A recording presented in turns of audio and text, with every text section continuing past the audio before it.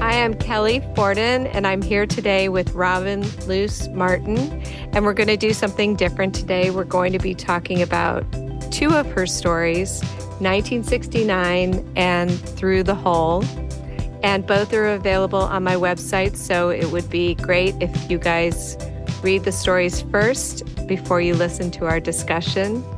Hi, Robin. Hi. Great to have you here. Yes, thank you so much for doing this, Kelly. I'm excited. Yeah, I am too. We have been friends since 2008, and it's just a thrill to be able to talk about your amazing stories. Okay, so I'm going to start with 1969, which was first published in the New Orleans Review, but it's also won a few awards, I believe. And I just wanted to hear a little bit about the genesis of the story. This was probably the first story or piece of a story that I attempted. I didn't start writing till I was in my early 40s. And I think the story came from a time in my life, my personal life, when I had felt a great deal of power as a 12-year-old girl. And then that was mitigated by the fact that the Vietnam War was going on, and I daily was asking God or wishing or raging, how can this keep happening? I had friends who died. It just was my coming of age time. And as I looked back, when I started to write, I thought about just about that power that I felt and where it came from and what motivated it. And so I made this story about a girl who has light coming out of her back, and that light can impact people. And in the story, it's this boyfriend who's in those terms, in that day, he would be called a hoodlum. So it's a little old-fashioned in that way. But anyway, I wanted to see what would happen in a story. And then I guess what was working in my mind was the combining it with Vietnam. And I was trying to imagine a girl that same age where her power came from. So I did a lot of reading and research, and I learned about this girl who became a heroine in Vietnam. And I started writing about the two of them. And that went on and on for years. But this part, the story that was published, is just in that opening with the girl and her boyfriend, and the way that Vietnam came into it was that this is a spoiler, but they're supposed to have read it. Oh, okay. Well, the girl, as you've read or will read, her friend's mother was a go-go dancer, and then she went to Vietnam with Bob Hope. So, and then the story goes on to peripherally to tell that angle of what happened, and that woman ends up killing herself. So that's a turning point in the story. So that was the genesis. I think just I was starting to write, and I just had all these thoughts about that time in my life. And I was already in my early 40s. And so I was looking back, and that's what came up.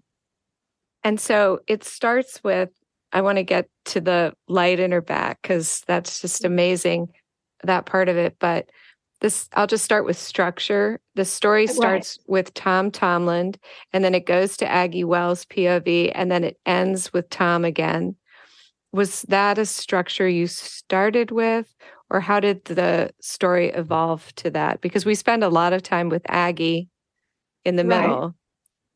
I think it's, I don't think at the time I understood a lot about fiction structure, and I probably still don't. It's more, I think it's from my background as in acting and in theater. So I tend to, everything tends to come in parts. So that was a 3-part story, like as if an act. And so there's this introduction and this setting of the location and the setup of the different characters, personalities, and voices. And then this middle section, and usually this is the same in longer works that I've done, has this ramification of this the initial meeting or voice or something that happens. And then the end is shorter. So I don't know. I think it comes from theater. It's not it's not that I outline it or say, oh, this many words per section, but that's how things seem to come out probably in my conversations, probably in all my personal relationships. That's very cool. Rhythm. Yeah, I have. Okay, so in the first section, Tom says, my mother had a way with slamming doors. And then he goes on to say that his mother once slammed a blue jay in a door and decapitated it. And he had been fascinated with the blue jay. And then that was that. And it was so violent. And it was so evocative. It's just a stunning moment. And I wondered what that moment meant for you as the writer. Well, I think I was just at that moment wanting to, in a very short amount of space, cast this sense of what it was like growing up in that particular location, how everything looked really the same, and there was tract houses, and yet, and it appears peaceful. It's Los Angeles. There's so much sunshine, and yet in every backyard, and in this backyard in particular, there's a possibility for this eruption of violence. And I think I felt that because it seemed to always be brewing. It was very hard at that, as I grew up at that age, 15, 16, to realize how much violence there was going on. I think in that area, that same neighborhood, my best friend from junior high school, we once spent the evening sitting on her roof watching Watts burn. And we could see it in the distance. Watts is, right, for people who don't know, it was the Los Angeles riots. They called them riots, and they called them the revolution. But anyway, it was just, and then at the same time, there's all the Hollywood and music references. So it's just this, and I think I felt like that just captured this way that the adults were moving through a kind of idyllic looking life, but had this edginess that came out in very bursts of, I don't want to say craziness, but bursts of expression that were directed outward rather than inward. So, well, I think the description of his mother and her state of mind, when you say the smell of damp clothes and lint, dead daisies in a vase on the windowsill, the calendar on February, though it was September, my dad's rifle against, I'm sorry, this is Tom's mom. I didn't mean to start again.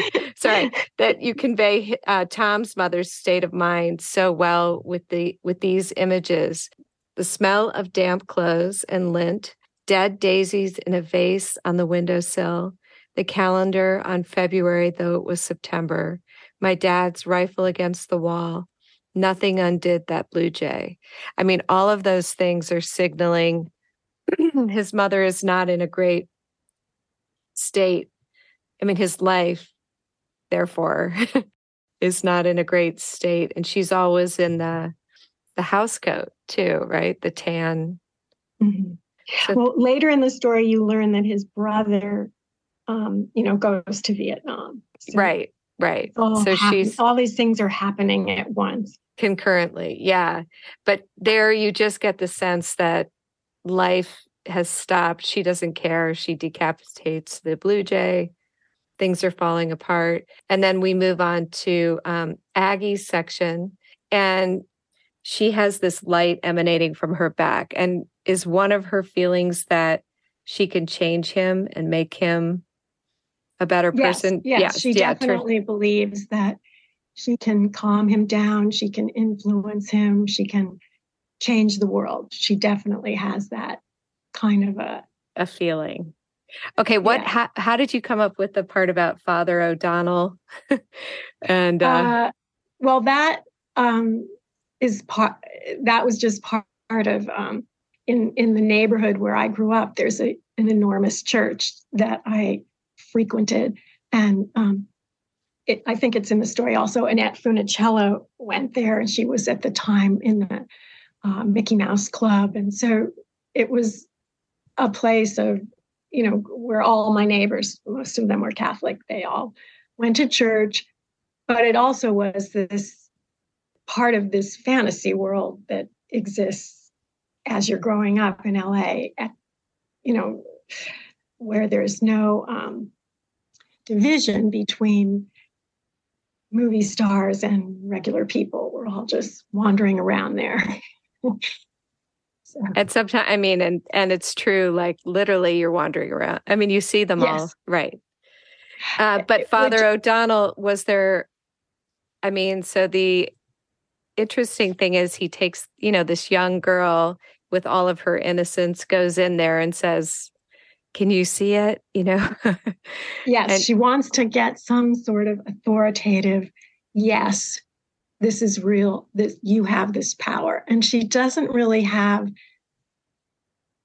she's someone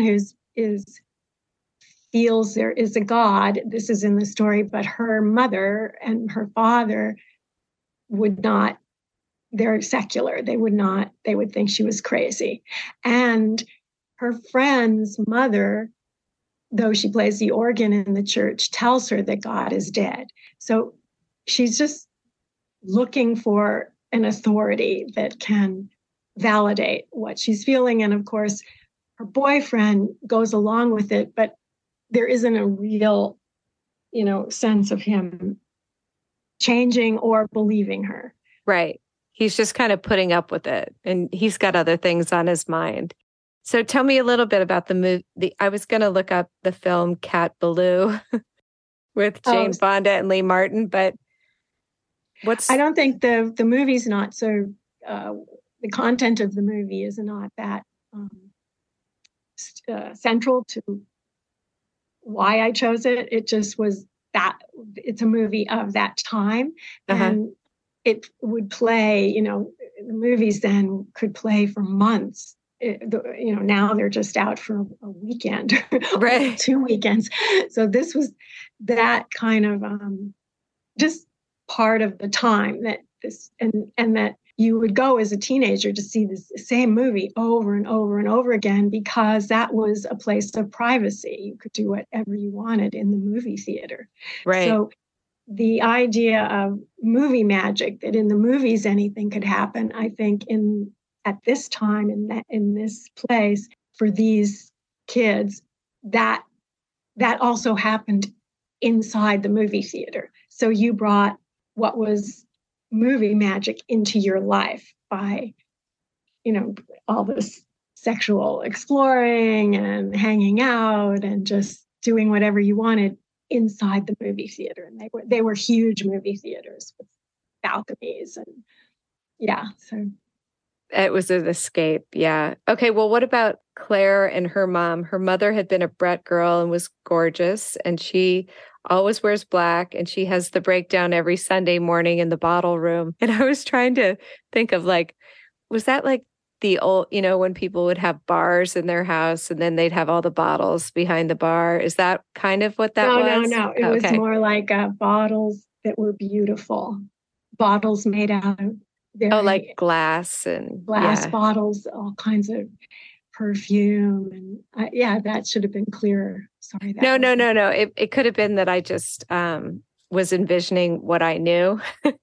instead of Oh, what was there. the whiskey closet. Yeah. The Irish whiskey drinkers. Yeah, no, this was more like a bottle room with, I should have been clear. But they never seem to go away. Like she she keeps replenishes them. So yeah, I could see where you would think, oh, it's whiskey bottle. Maybe there were a few. I should have no, I bet you anything it was me envisioning my own past. So she goes in there and she has this breakdown every Sunday.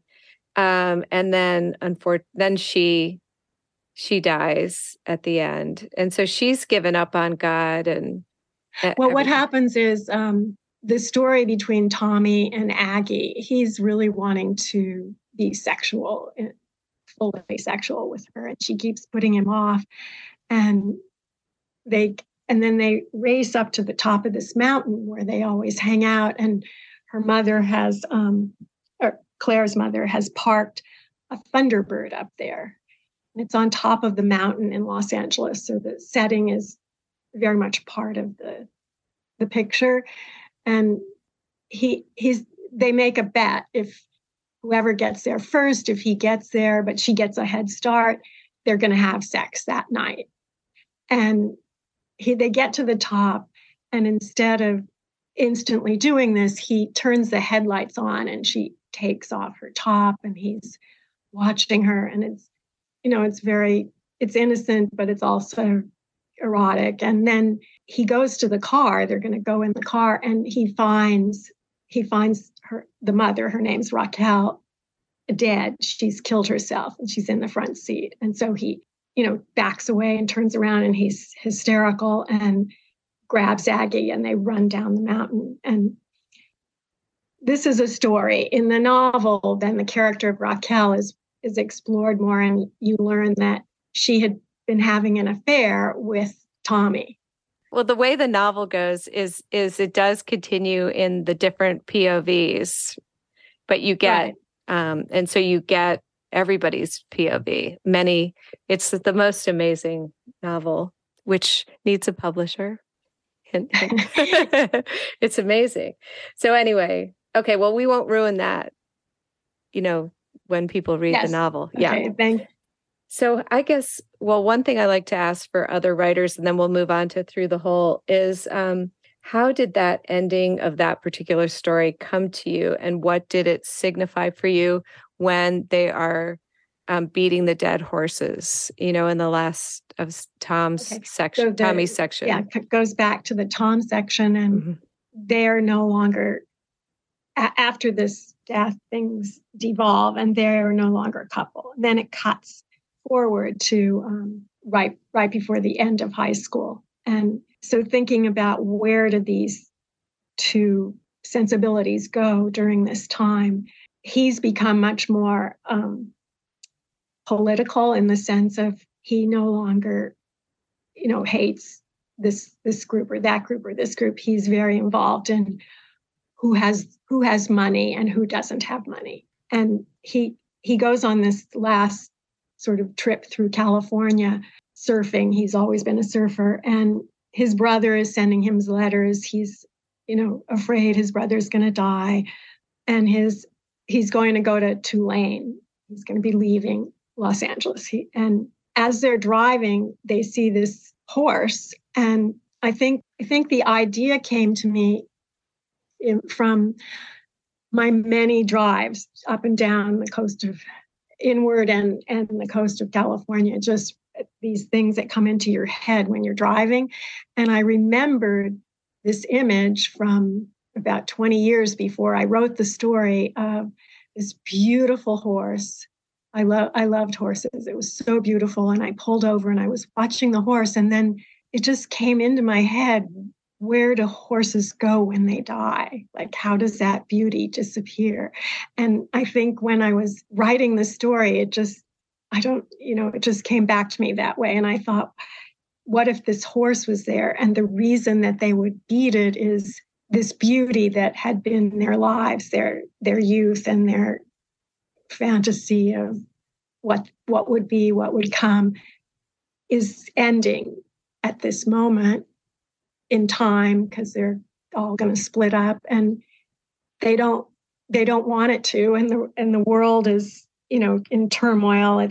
There are all these riots and wars on television every day. So they don't know what to do. And so it just made sense to me that it's that violence, the same as it also balances the bird. So he that his mother kills, just having this brewing inside of you and not knowing what to do, and coming out in this very unpredictable burst of violence. It made sense in terms of, if you want to say, structure, and then also that trigger from my past of that beautiful horse. Yeah, it's a stunning scene. Well, I don't want to run out of time without talking about Through the Hole, which I really want to discuss too. Can you tell us a little bit about the genesis of that one? So Through the Hole is a very different story. It's not part of a novel. It stands alone. And I love that it was made into a podcast. So if anyone is interested, you can hear it rather than read it.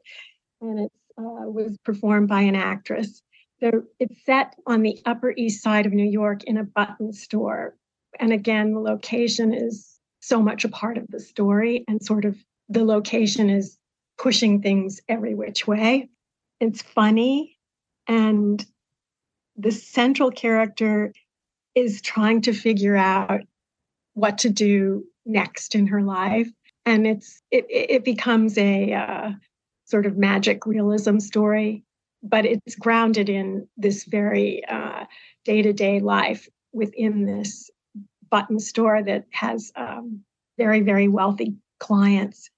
And I wrote the story, I think I wrote it first in 1994, and I think I have 17 different versions of it, complete versions. I first was in the first person, second, third, back and forth. Then I wrote it from a button's point of view.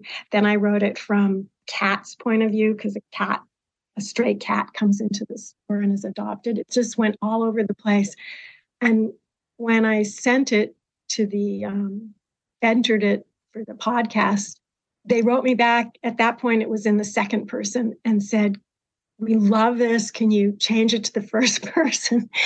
And then I revised it completely, and I wrote it in the first person. And I'm very happy with this version. And I feel like it could actually be a play.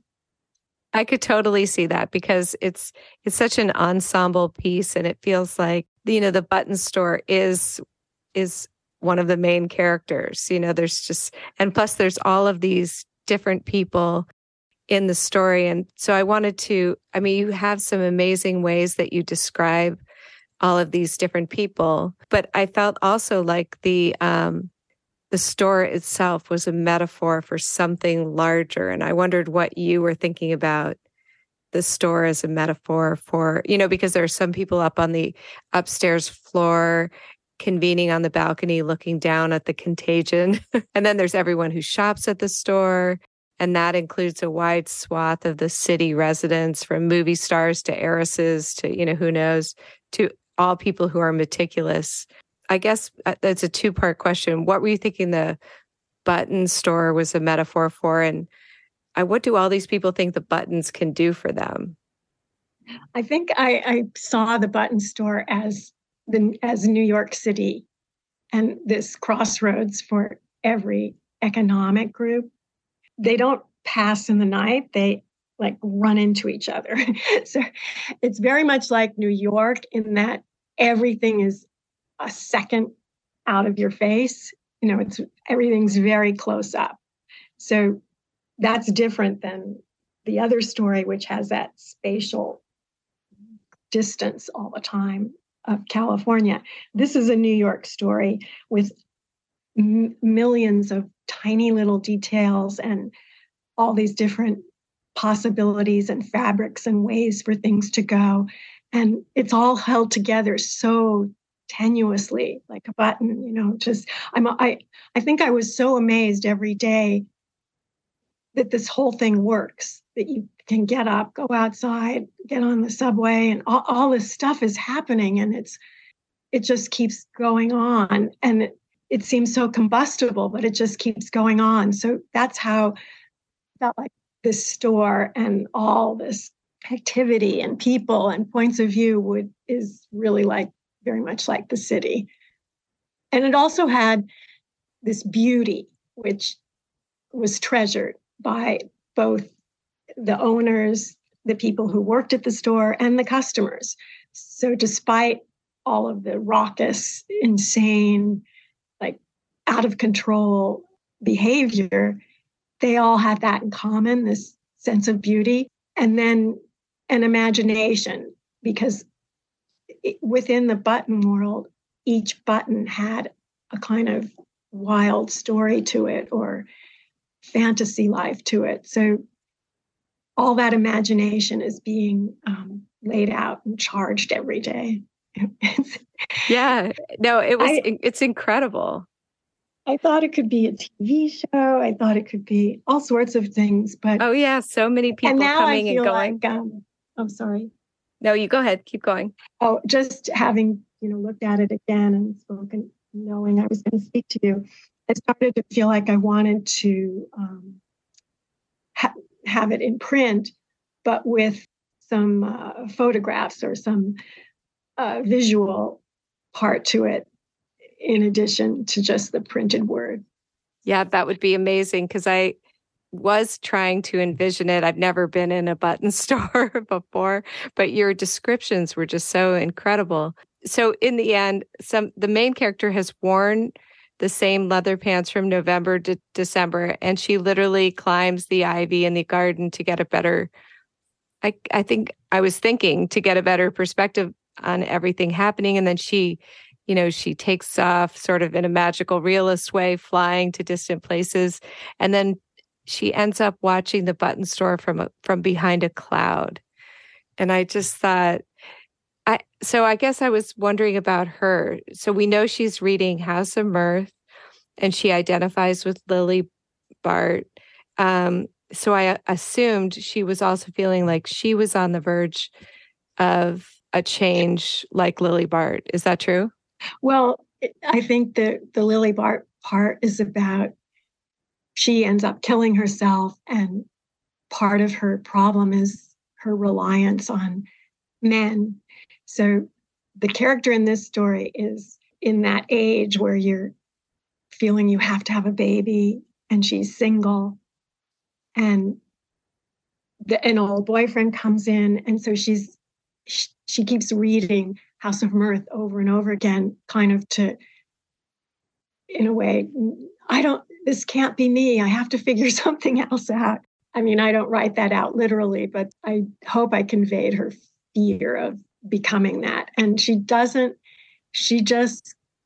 I think the end is, for me, it signals her only way out is her imagination. And she's got to imagine a different life and proceed from there. So I felt like it was a uplifting ending. That's what I meant. I thought so too. Okay, who are because we don't have a ton of time, but who are some of your favorite characters in the story? I love Ivan's caricatures, and Dr. Zine was a fascinating character. I love all the characters. And so even the the owners, the one owner who's obsessed with money, and she just can't make sure you know how to add. If it's 0.5, add it, make it 2. They're all like so distinctive, and they're all they're distinctive, and they're beautiful, and they're so flawed. And I guess I love so much the thinker, the one who's the playwright, who the part when he says the phone is always ringing. And for people who haven't read the story or won't read it, the store is really tiny and packed. So it's like getting into a station wagon with your entire family every single day, all the cousins, all throughout time, all your ancestors, and you're just in there, and the phone is ringing, and this character answers the phone, and you just hear him saying, "We don't have zippers. I'm sorry, no, we don't have zippers. Zippers. You'd have to go to a notion store. Notions. Notions. Notions. All right, I'll spell it again. STUPID, something like that. Yeah. It was just like I wanted to get the frenzy of this, and that's New York. You see, you're just here, bottled in with a gazillion people every day.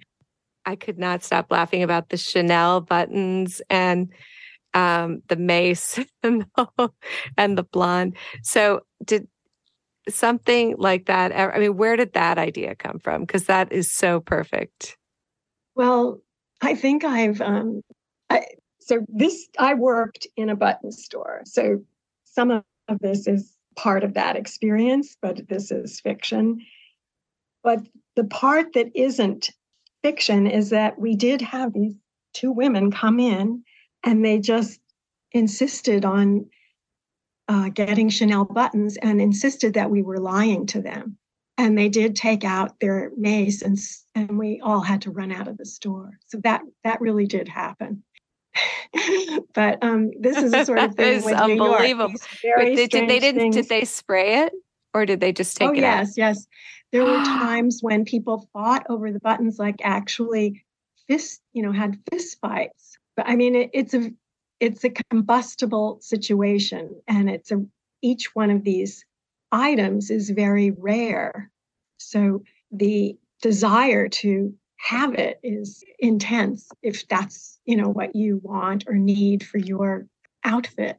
Well, and in a way that's so I don't live in New York, but what I imagine, there's so many people with so many talents and so much, all vying for space in this amazing location and vying for success. And I don't know, it did seem like a microcosm of that, and so much their individuality and beauty in each person. But yeah, that's how it mix it all together, and right.